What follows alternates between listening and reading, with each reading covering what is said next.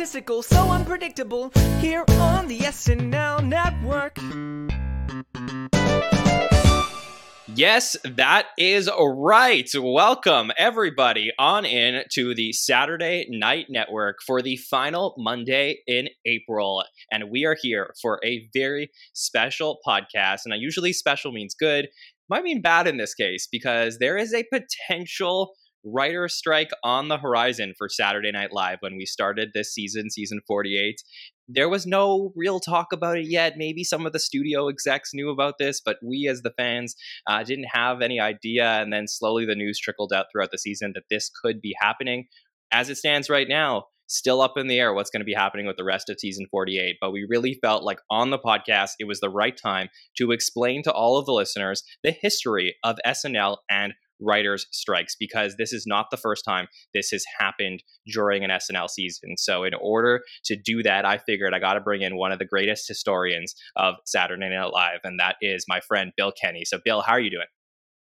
John, I'm doing great. Thank you for having me. It's rare on the podcast that I get to show my extensive useless knowledge outside of SNL. So I'm excited to get into it, even though the circumstances are not the greatest as far as the strike goes. So definitely. Bill, is this the first time that you and I are podcasting, just the two of us? I believe it is. Yeah. How fun is that? Yeah. Okay, cool. Yeah. This is great. I feel like Mikey Day, except without the talent and the money. So this is great.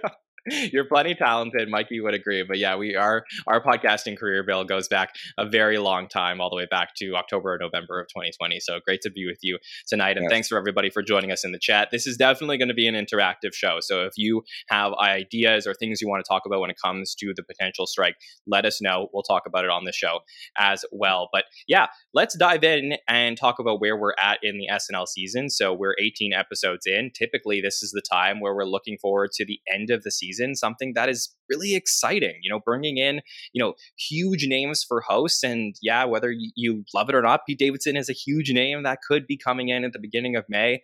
We look forward to a season finale and all of that stuff. So May for me is one of my favorite SNL months, obviously.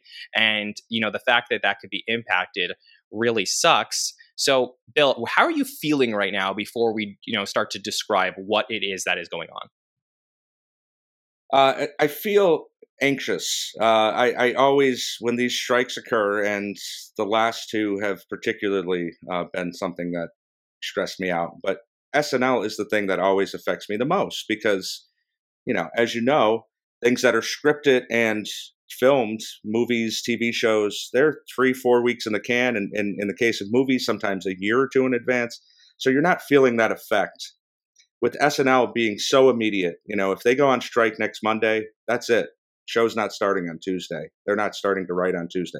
So that's very anxiety ridden. So as much as I'm not necessarily looking forward to Pete, I would take a garbage can with a hat on hosting SNL just to have a show because, as you said, May is such a huge month for SNL between the Mother's Day episode and then the finale that usually comes the week after. So feeling a lot of trepidation.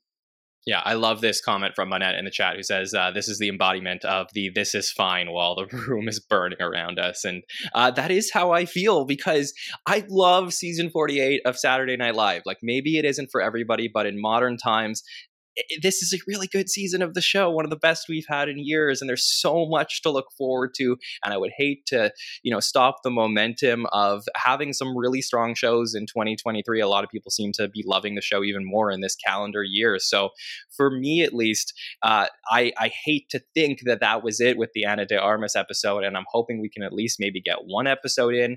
Who knows how long the strike would last and what the details are of all of that. But I'm, and anxiously anticipating what's going to find out. And of course, for us over here at the podcast, there's a lot of programming that happens, booking the shows and having the hot take show. There's not going to be a hot take show, right? So, those are things that are so minor in the grand scheme of things, but it's things that we have to think about. So why don't we dive in and talk about what is the Writers Guild of America? What are the strikes and why is this happening? So that if you're not aware, maybe you're not as in tune with all the TV lingo and language, we can bring you up to speed on all of that. And then we'll go through some of the history of this affecting the show because it's happened throughout every era of SNL for the most part. So I'm going to start with explaining what is the WGA. You might have seen that all over the place, right? Well, the WGA is the Writers Guild of America. It's a writers union. So the same way that you may work for, department stores and there might be a union there and people get together and they unionize to get fair wages or certain rights that they might not otherwise have if they didn't unionize. In general, writers who work in Hollywood are in the Writers Guild of America. And they have contracts with the Alliance of Motion Picture and Television Producers, the AMPTP. And the AMPTP negotiates on behalf of some of the largest studios in Hollywood. So when you think about that, it's the Writers Union, the WGA. Then we have our Alliance of Motion Picture and Television Producers, which represent some of the studios. Now, just like in any industry, the people at the top have the most money. And Hollywood has the most money of them all, right? They're some of the biggest money makers in the world. So the thing is how does the money trickle down to the people that help produce the work? And on a smaller scale with SNL this season, we saw that, right? I mean, Bill, we recently had a strike specific potentially to SNL, which was the post-production strike, where we had people who were working on the film unit. So that's not so dissimilar from what we're seeing on a grander scale with writers across America. Yeah, and I think that's an important point because we've seen this, and it's very easy, and this happens in sports a lot too, to look at a strike and go, well, is 10 million that much worse than getting 8 million and things like that. And it happens with baseball, like they're millionaires already, but with writers in particular. And if you go on Twitter, follow some of the people, some of the writers who have been on sitcoms and things like that, they may make some money for about 6 months. They may be asked to be on a show for a year or two, and then they may go years without a job. And so they don't have a lot of security in their jobs, even for long-running shows. And SNL is a great example of that. The writers turn over quite a bit. So even in the microcosm of SNL or network television, it's a very important thing. And these strikes often follow the technology, as we'll start to get into when we get into some of the older ones. In 1981, it was about pay TV, which obviously is now cable, and VHS sales and things like that. Those were starting out. And then when we got to 2007, it was about DVD sales. And now we're at streaming point. Now, streaming's been around for a while, but the contracts were written long before a lot of the streamers blew up and started taking so much away from networks. So it's an important point. As disappointed and sad as we may be, it's still something that they have to fight for. Definitely. And the major difference, as most people would know now, is when you're watching a streaming television show, it's rarely ever 20 to 24 episodes like we used to get on, regular television where, you'd watch a show and you get that whole full season. Now, most seasons are 12 episodes. So there's even less work out there for some of these people. And it just, the whole world has changed in the way that we view TV and movies now. So it's, the contracts no doubt had to be rewritten, but the question is will they get their fair due here, the writers? And so far, the answer is no. So far, they've been negotiating and they have not gotten what they've been asking for. And from what I've been told from some industry people, it seems like they're a little they're pretty far away from each other at this point. So the latest that was publicized was that the Writers Guild of America had to vote on authorizing a strike. So that doesn't mean that they will strike, but that they have the ability to strike. So 97.85% of the Writers Guild of America has voted to authorize a strike. Something very similar happened in 2017, only 5 or 6 years ago, where they authorized a strike. Ultimately, they negotiated and nothing ended up happening as far as the strike was concerned. So it doesn't necessarily mean that one equals the other, but that we're headed towards a potential strike. That is definitely something that is on the horizon and something that is very close because the contracts expire May 1st, which is 1 week from today, meaning that 1 week from today, Monday, would be the last day of those contracts. So writers, I believe, if I understand correctly, can work next Monday, but wouldn't necessarily be able to work Tuesday, Wednesday, Thursday. And that is a problem because SNL relies on writers to write all the way up until 11:29, and it is pretty impossible to put on a show without the writers. So, Bill, anything on that? Yeah, that's an important point. And let's say we get to, I mean, this is all semantics and guessing at this point, but let's say Friday, Saturday, they're making progress, but they don't have a deal. So May 1st is that kind of first thing that we're looking at. It could be, hey, we're getting close. We're not there yet. Let's push it back to May 5th. Let's push it back to May 8th. And at that point, things will continue as we expect, and that'll be a great sign too, because if they've actually made the progress enough to say we're not going to do it on May 1st, then that's a good sign for the overall strike itself. So, fingers crossed. I mean, it'll be an interesting scenario if they let it go till, let's say they say May 5th, and that's Friday. So they start writing the Pete Davidson episode. What happens then? Do they just get some stuff in the can? Do we do a lot of pre-tapes? Do we have like a Paul Rudd Christmas episode ready to roll with a lot of stuff that's already made, so there won't be any writing after X date? So it's an interesting scenario. Yeah, my guess is we're not going to, it's completely conjecture, but my guess is that we're not going to have that situation. I think if it's going to be delayed, you would delay it like a week at a time.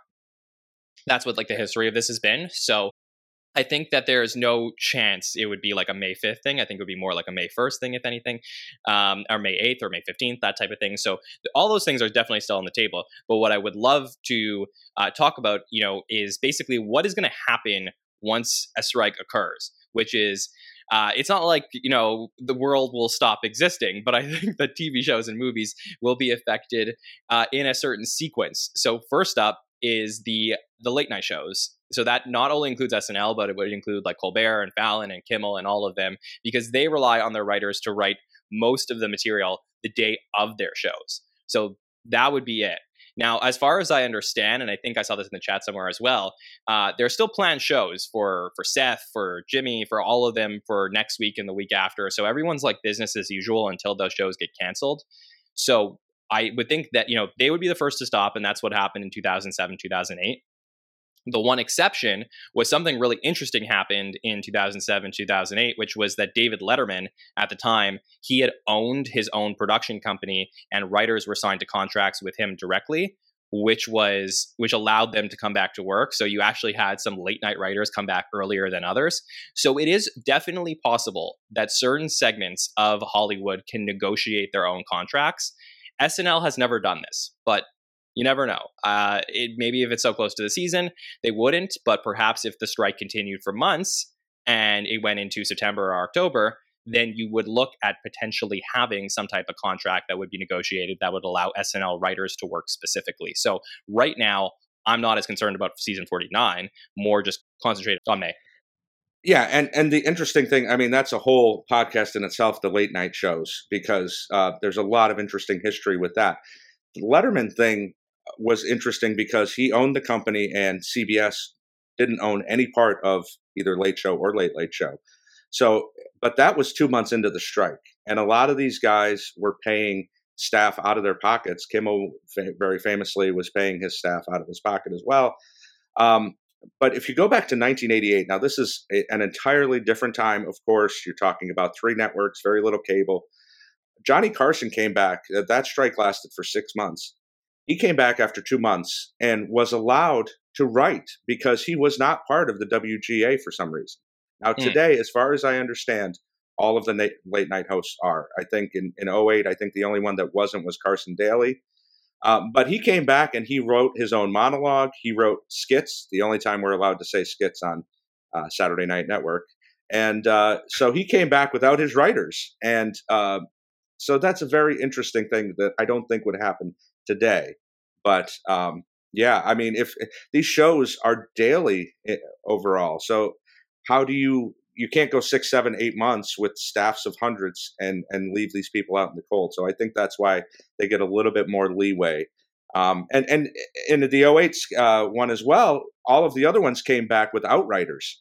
I remember Conan coming back, I think that same week as Letterman without writers, and talked about his beard for about 20 minutes. So they can ad lib. They cannot have anything written on the paper. There cannot be anything, pen to paper or on a teleprompter.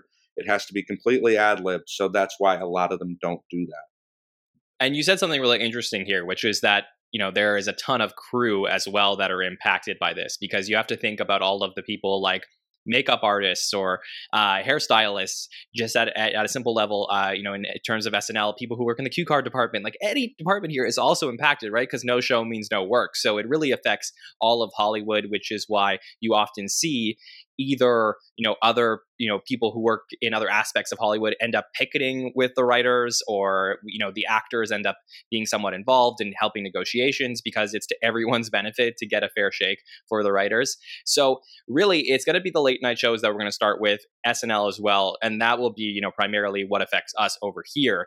And then daytime soap operas would probably be next. And then if this goes on for a longer time, scripts for broadcast television shows would not be written, which would probably delay shows starting up in the fall, especially for traditional television that runs their like October or September to May schedule. So that would probably be impacted. And, I guess they're used to contingencies and all of that, since recently with COVID, a lot of stuff was impacted as well. And then, the actors themselves, they're unionized in the Screen Actors Guild, so they're actually completely separate. So if projects are already completed with scripts, they're able to film their projects. So for example, if there's like a Marvel movie that's completely written already, they're able to then go out and film those projects during the writer's strike, because they wouldn't necessarily require the writers to come in on that. So it's an interesting loophole for some projects that may be completed or not.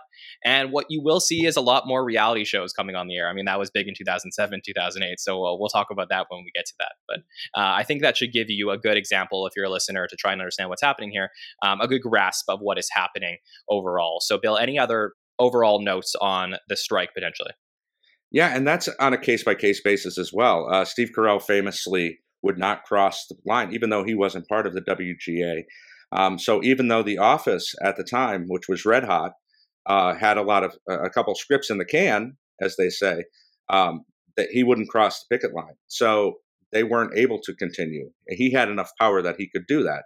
Would that happen today? Would that happen on a regular show? Probably not, but it's something to consider. Yeah. All right, well, let's take you all the way back to season 6 of Saturday Night Live. So just to picture in your mind where we're at in SNL history, first 5 years, they're pretty much their own show, with Lorne Michaels and Dick Ebersol and all of the greats, producers and creators of Saturday Night Live putting together the initial incarnation of the show. All of the original cast is there, some amazing writers. You've heard all the stories about the greats, but what happens in 1980, most of that changes. Almost everybody leaves the show, the remaining cast members. Lorne leaves the show, Dick leaves the show, and in comes Gene Dumanian, who worked on the show previously, to be the sacrificial lamb and run the next iteration of SNL. And that is the 1980-81 season 6 of the show. And we get a really fun cast that I think is so underrated at the time, and most notably known for Joe Piscopo and Eddie Murphy, but also had greats with Gail Matthias, Danny Dillon, Ann Risley, Gilbert Gottfried. Of course, a lot of people know nowadays Charlie Rocket as well. Am I missing anybody? Not out of the main cast. No, you got it all. Perfect. Yeah, I got all of them all. All right. And then some great feature players as well. And what we have is 12 episodes of them just trying to figure it out. And it is a lot of mess. It's a lot of fun. I actually think there's some really fun sketches in there throughout that season. But we go 12 episodes. Episode number 12 is Bill Murray comes back to host the show. And it's really about galvanizing the cast. You can do this. But it's not going to work. The network's over it. People are not watching the show the same way. Gene Dumanian gets canned. In comes Dick Ebersol to run the show again. We get a 13th not hosted episode of the show, which is sort of like a Chevy Chase hosted episode in a way, technicality. But he's there. We get some throwback sketches. Al Franken's there, and it really feels like the show is returning to its roots. And we see some of the season 7 cast come in.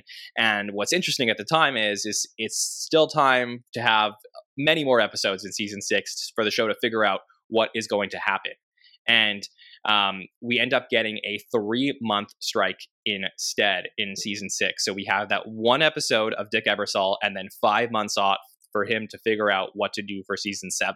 And that is the first instance in the history of the show that the writer's strike has changed the course of SNL history. So, Bill, I have thought for so many years about what season 6 would have looked like if there was no writer's strike. Have you had those same thoughts? Oh, I think this is the SNL community, the nerds of our community, as it were.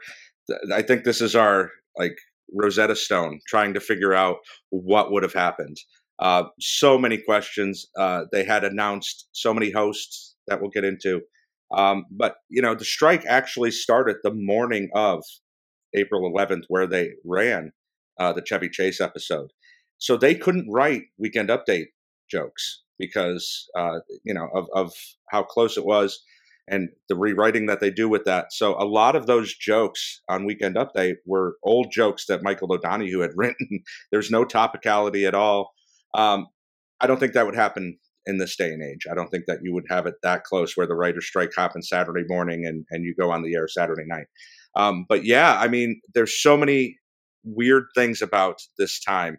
You've got Gail Mathias and Denny Dillon, who weren't fired, who were, still part of the show with Tony Rosato, Tim Kazurinsky, and Emily Prager, of course, and Laurie Metcalf, the two shortest tenured SNL cast members of all time. Emily not even appearing in the show, just in the credits. And Franken and Davis were supposed to host the following week with the Grateful Dead. But there was also Steve Martin, Buck Henry. Buck Henry was going to come and host on season 6. Now imagine the trajectory of that if he had not been kind of pigeonholed into just being with the original cast. Would he have come back all the way through the 2000s? Would he have been another Steve Martin? Would it have been Steve versus Buck? That's an interesting aspect of it to me, that, what could have been. Well, I just want to say, because I do know, so confirmed, the shows that we know for sure are Tom Davis and Al Franken, which would have been the first time, I guess, in the history of SNL that we have former writers coming back to host the show. Later, we'll have Larry David and Conan and Mulaney, but, that would have been the first instance of that.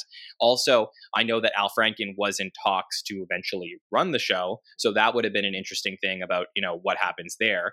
And then, so you said Davis and Al Franken, Grateful Dead, that's the April 18th show, so that would have been the following week, and that's the for sure one. Now, the one that's been long speculated for the April 25th show is Dan Aykroyd as the host for that one. So that's interesting to think about, because obviously Dan Aykroyd doesn't come back and host the show till 2003. And right. And it's a big surprise, I think, when he shows up in the late 80s and then ends up being, co-hosting sort of with Goodman for a long time. But, that is a very big deal, because I would have to imagine that during either the Davis and Franken or the Aykroyd episode, maybe even the Buck episode, the original cast probably would show up a bunch of times. I would assume Belushi would get in there at some point. So I could only imagine the big moments we could have gotten in that season. Yeah, I mean, the episode 13 kind of laid the groundwork for that, for Chevy and Franken and Davis to come back. They opened the show with all of the old props and Mr. Bill and the cold open. So Chevy kind of opened that door, and that I think the others would have walked through. Maybe not everybody, but we certainly could have been talking about Belushi, maybe a Blues Brothers redo. There could have been a million different things. The Denny and the Gale thing always bothers me, because I feel like they were so talented and on a cast that was unfairly derailed and derided. So it would have been interesting to see what they could have done with the other cast members, seeing them work with season 7 people who came in. So that always bugs me as well. For sure. And I definitely see people in chat talking about Al Franken as the potential to run the show. And I know that was, talked about during the end of season 5, potentially the limo for a lamo thing ended that. But I had heard that there was still some talks and rumors while people were deciding about what to do. And obviously, I mean, if he was allowed back on the show, it wasn't completely over there. So something interesting to think about. And then the Buck Henry one, I mean, Buck Henry like means a lot to me as an SNL host, so that would have been fantastic just to see what would happen there. And I have to think about, the women of SNL that sort of really never ended up coming back to the show, and we'll put a pin in that because there is a hosted episode that was canceled from one of the women, the original OG women of SNL. But I have to think about their involvement in season 6 as well. So it is just really like a glass doors moment. And then you brought up Denny Dillon and Gail Matthias, who were kept on at the end of season 6. And we interviewed Denny Dillon on the podcast a little while ago. I actually got to meet her and see her in New York City a couple of weeks ago. So we had lunch, and she is just the most delightful, wonderful person you would ever meet. Like, could not be a kinder person. And I just really wanted to know, like, do you think you would have been let go if there was no writer's strike? I mean, and she says she thinks she probably still would have, and maybe that made her feel better about it after all these years, that it wasn't really that impactful. But I have to think, like, if Gail and Denny had been given the opportunity to go through the end of the season, I think they would be still on the show in season 7. So for me, I think they were probably, as you said, Bill, the most impacted by the potential of what happens in our universe versus another one. Yeah, definitely. Gail, especially to me, I always loved her work, and she actually ended the Chevy show with the big fame number, and Chevy actually ended up picking her up, and she was singing the song throughout the studio. So, I mean, it was a nice way for her to go out. She couldn't have known that was going to be the last time she was on, so that's a little disappointing. Yeah. Well, I love this stuff. I mean, this is the stuff I love talking about as an SNL fandom, just because what could have been. But anything else on season 6, or you're good there? Well, the only other thing I want to bring up really quickly is that Franken and Davis, knowing that they were going to host the next week, actually mailed themselves sketches, postmarked that that they happened before the strike, that they were mailed before the strike. Today, you would just send an email to yourself and have the date on it, but Ebersol just decided he didn't want to do it. He didn't love a lot of the material that they had come up with, so he just canned the whole episode. So there's a way this could have happened, even with the strike already in motion, that we could have gotten the Frank and Davis episode we never got. Do we know, as a fandom, like anybody in the chat, let me know, do we know where those scripts are? Because I think like that is some real SNL gold out there if anybody has a copy of those scripts. Yes, mail them our way.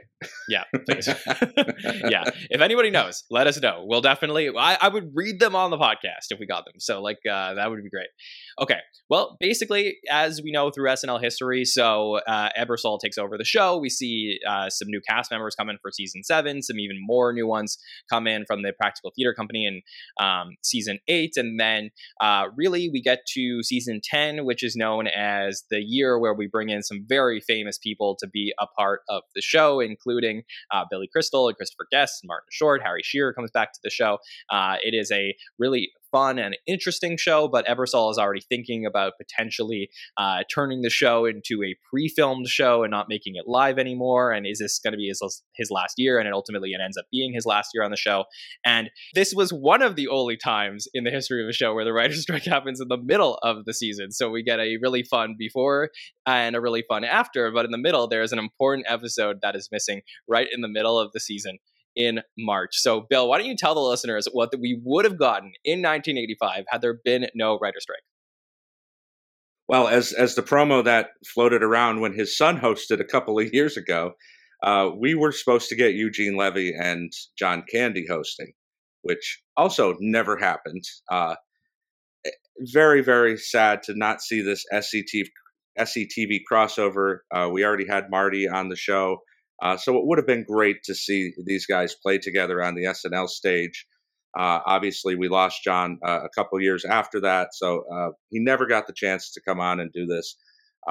It was heartwarming to see Eugene be able to come on and do a cameo during Dan's, even though it was during COVID. So yeah, that was a big loss. And, this was kind of the way Ebersol, the strike only lasted 2 weeks. But Ebersol kind of took it, as you pointed out. This was kind of his way to be like, well, all right, I want to go all pre-tapes. He actually cut the season short himself. So they came back after the strike, and then they ended in April. They ended up not doing the last 3 episodes because he was just kind of over the whole thing. And that's kind of an interesting addendum to the history of SNL as well. Yeah, and we have this SNL Film Festival, which is a special show that happens in the middle of season 10. And John Candy and Eugene Levy appear on that, promoting the show that would have been happening the following week. So that's the only, that is our real, like, okay, this was actually going to happen. So I think, that is something interesting. It's a very small strike, but it is a show that was canceled that was there. And that happens in 1985 during season 10. Trying to see if the chat has any other nuggets on this one, but I think Casey points out that John did host in season 9, so yes, that's true. But would have been fun to see them together.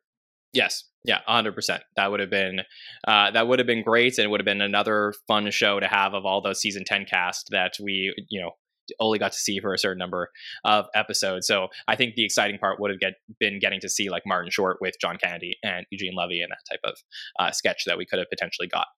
All right, but it's only a few years later, 1988, season 13, which is known as, a golden era, the second golden era of the show. This is a 22-week strike, which lasts 5.5 months. Very, very long time. I think if I read correctly, it's the longest strike that the Writers Guild of America has ever had. And this happens right at Bill's, main entry into Saturday Night Live. He's absolutely loving the show. So I'm going to pass it over to you, Bill. Tell me your firsthand experience at the show getting cut during the wonderful season 13.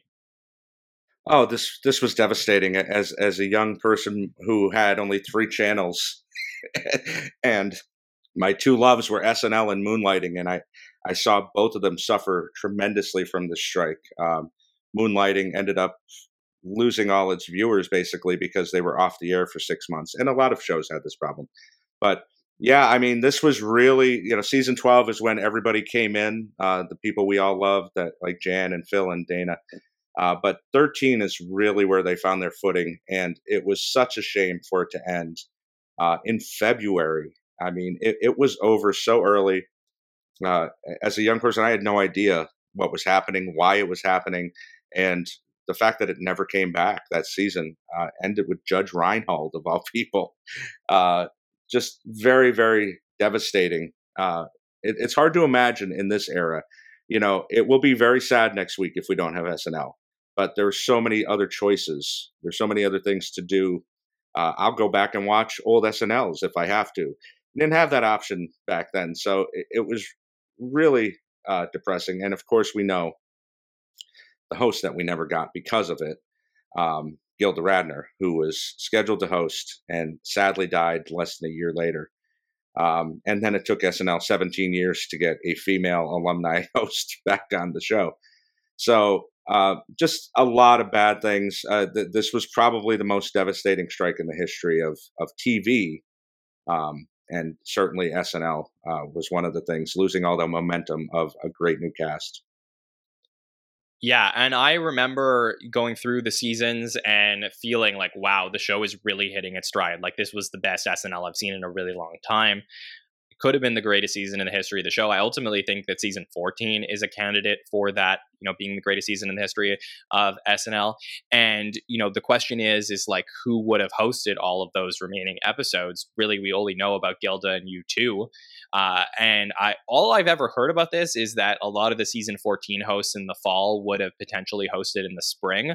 But I don't know if there's like some mystery nugget out there that somebody knows about a host that we never got from season 13.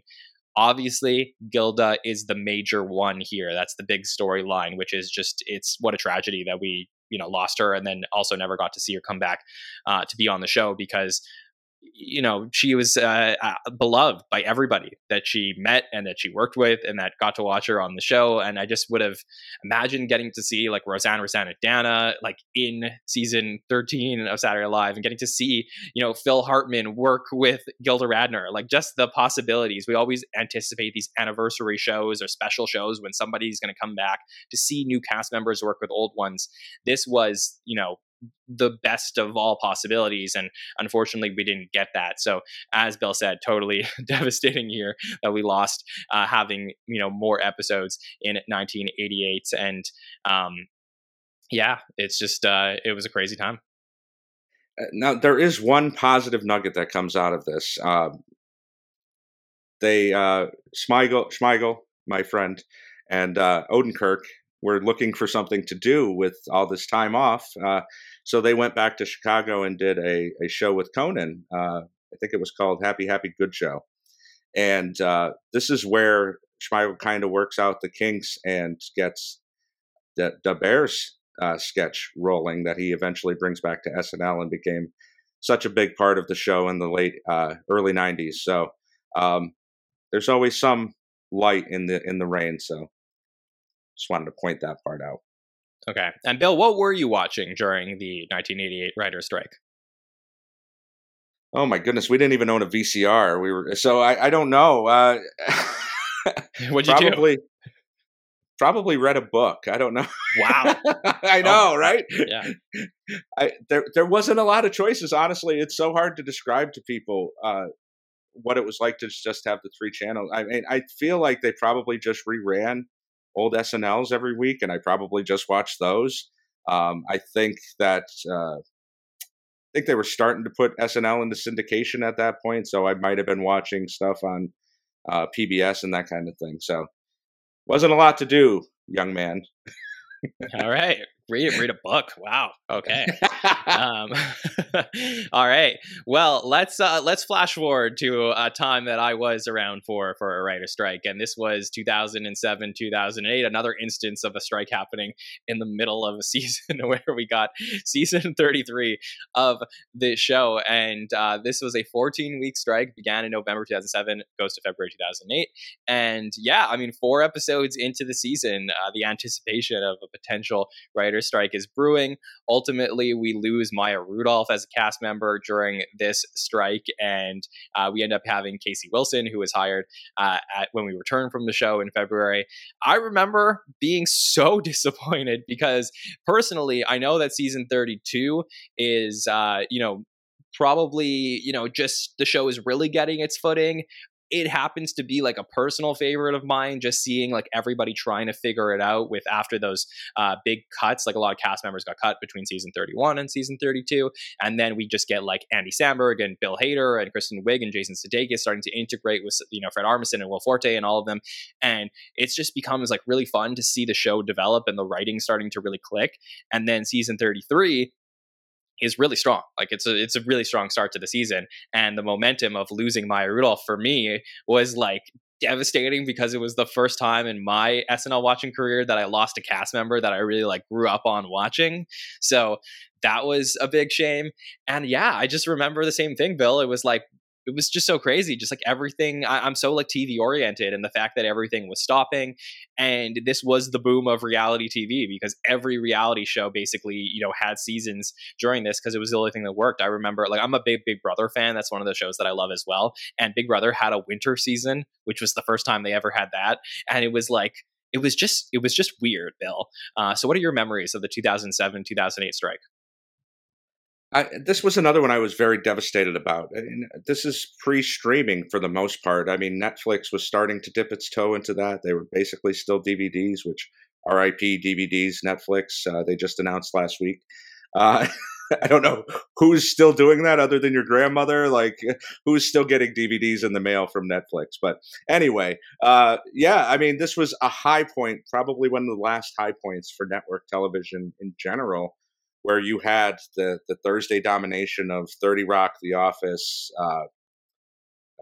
What else am I forgetting from that Thursday night? Community and Parks and Rec. Community hadn't started yet. Okay. Parks and Rec? I'm trying to remember now. No. Well, anyway, it was a big night. Yes, we'll look it up. So seeing these shows, but that's the other advantage that the scripted shows have.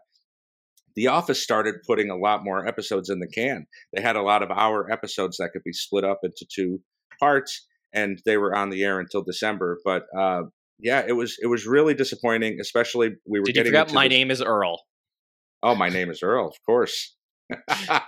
Followed by ER on Thursdays. Yeah. There you go. And Scrubs. Scrubs, that's the one I was trying to think of, yes.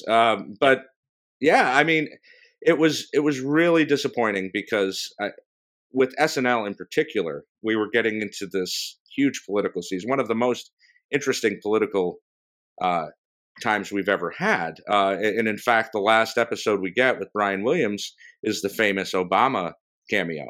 And so at the time, it looked like Hillary was the front runner. Obama was just this cute outsider, And by the time they get back to the show in February, Obama's taken over.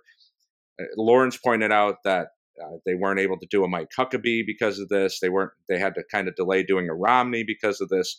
So there was a lot of disappointment on the show that they weren't able to get into the politics. But yeah, you're right. This was another great time of the show to see it just kind of come to a halt, especially so early. We never got a Christmas show, first time in the history of the show. And for Maya to just kind of go out the side door and not even get a goodbye was really sad.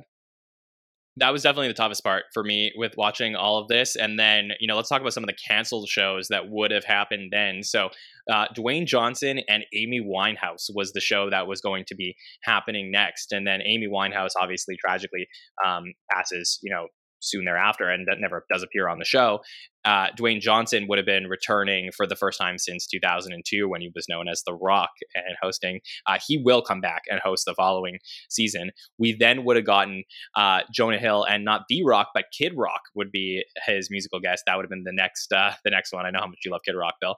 And Jonah Hill would end up hosting later in the season in March with Mariah Carey, who ended up replacing Janet Jackson, who was sick. So a lot of shuffling going on there. And like we said, Dwayne Johnson will host the season 34 with Ray LaMontagne.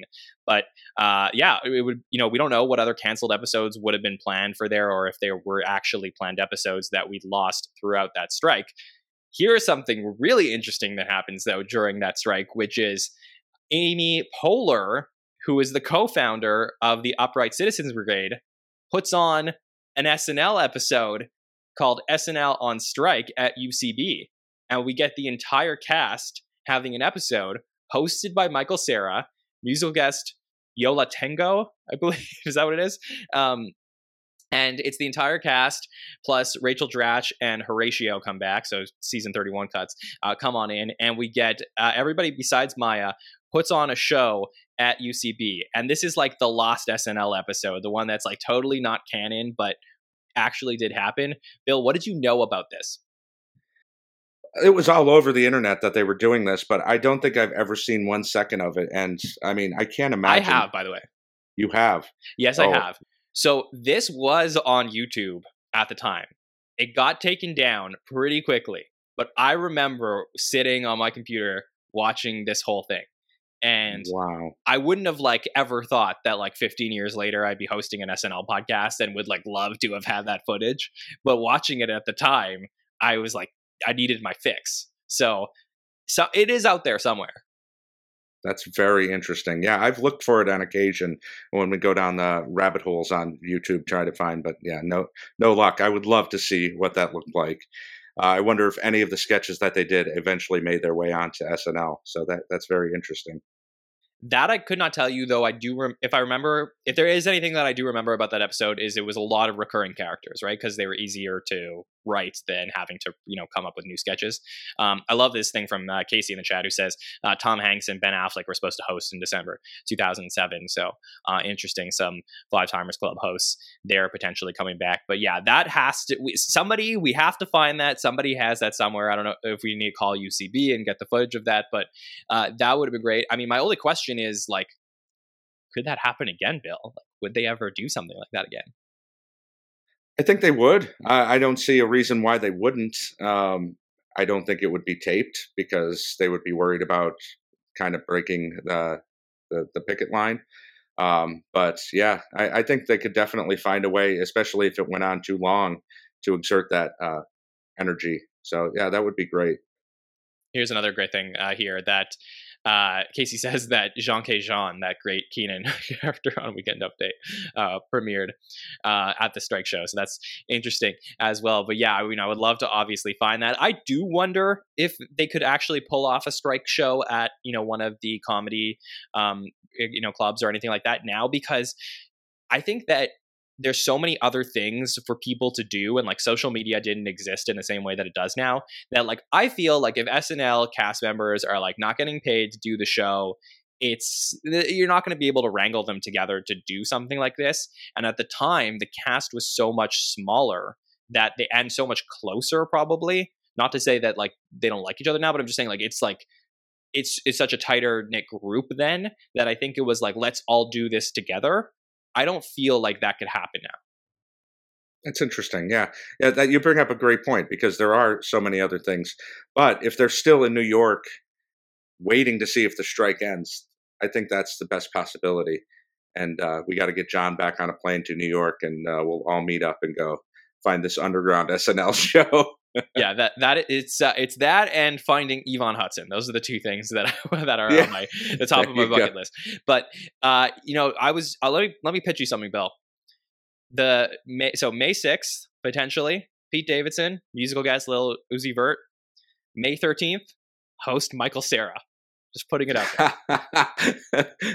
Wow. Yeah, that's very. How many people would go? Who? that would make me very sad. He was such a great part of Arrested Development and things like that. So I love that. I love that idea. Yeah, that could be very fun. So yeah, it was really an impactful time watching television during that strike. And honestly, I never thought it would really happen again because I was like, I think that I felt that networks would probably be more prepared, but I also could not have been prepared as my younger self to anticipate the changes that would happen in the world of television and movies, where the whole world of entertainment has changed so much now. So it totally makes sense that they would need new contracts and a fair shake from what they were getting then. It's just the world is different in 15 years, and I'm sure it'll be different in another 15 years. My only wish is that the strike date could have ended after the SNL season.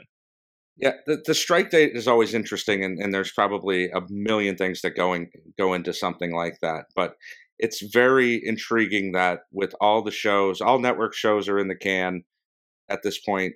The season finales have already occurred in some cases, like Abbott Elementary just aired their season finale. So I don't get what impact they get as far as having it start in May. Maybe there wasn't a choice, but I wish it could have been June 1st. Yeah, definitely. All right, well, now we're in season 48, and I actually sort of feel like the trends we were getting in season 13 and season 33 apply now. It's really crazy where the show is starting to figure it out for the first time in a long time. And the fact that we might get this strike now when the last two of them were, stopping momentum is really fascinating. So I think like this is a point in history where if we don't get the Pete Davidson show, people are going to be talking about it for a very long time about what would have been. And would Pete potentially host in season 49? Because he's hosting clearly because not only is he a friend of the show, but Bupkis, his show is premiering on Peacock next Thursday, a week from Thursday. So that he won't have that premiere date to promote something. So if the Pete show gets canceled, do you think, Bill, we would see him in 49? I don't. I think it was completely about the Peacock show. You make such a great point, and it's one of the first things I wrote down. It's so much like 1988 with the momentum that this show has had after a couple of down years, more than a couple of down years. We had COVID, we had the Orange Man, we had kind of getting their footing with 21 cast members the last couple of years. So it's just been such a great resurgence this year, and you could feel it as we talk about it every week, how exciting it is to be talking about this show and all the great things that we've gotten from people who've been there for a couple of years and the newcomers, and how much great content they're putting together. The writing has been fantastic. So yeah, it mirrors 1988 a way too much for me. I'm going to have to go read a book again. Definitely get on that. So here's the plan. The second we hear that there is a writer's strike or not, we're going to post on social media and let all of our followers know. So if you're not tuning in, you'll get to see this on all the news channels. You may not get all of your news from us, but as far as SNL is concerned, as soon as we know something, you'll know something. So we'll be able to break that all down. If there is no strike or a delayed strike, business as usual here on the podcast. We have a Superfan Takeover coming up next Monday night. Bill will be a part of that. They'll be talking about the greatest moments in SNL history where a former cast member has come back to host in anticipation for a potential Pete Davidson episode. That'll be the night of May 1st that will air on our YouTube channel. So hopefully we'll know more then and be able to talk about that. So I hope you'll join us in the chat where we'll be able to talk about what we'll see from the season. We'll also do some Bupkis coverage here on the podcast. So that will happen a week from Thursday. We'll be live to recap the premiere of Bupkis. So if you wanted to watch that show, that will be available to you. We'll also probably do recaps of the remaining episodes. So TBD on if that will be, on the main feed or on the patron feed, whatever we end up doing in the future for that, but sort of dependent on if there is a strike or not to fill that content. If there is a strike, just like SNL and NBC and all of the, everyone needs to fill content. We'll find a way here on the podcast filled with interviews, SNL stories, many more shows throughout the summer. So the plan is to still have many live shows here on the podcast. We don't necessarily rely on writers, as you can see with all of the fumbles sometimes we make here on our live shows. So we're still good to go. You have podcasts now. You don't necessarily have to read a book, Bill. Thank goodness. Oof. Yeah. Dodged a bullet. Exactly.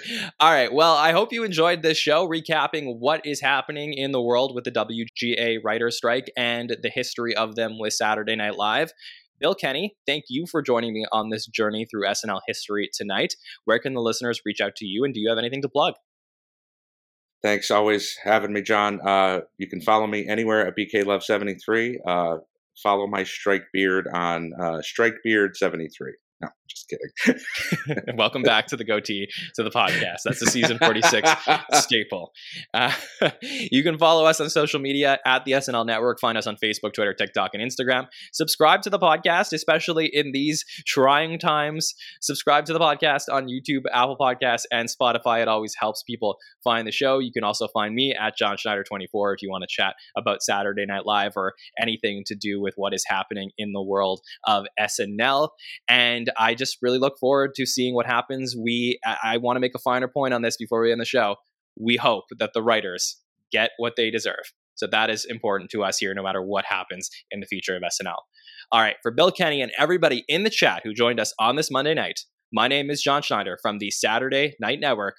We will see you next time, everybody. Have a good one.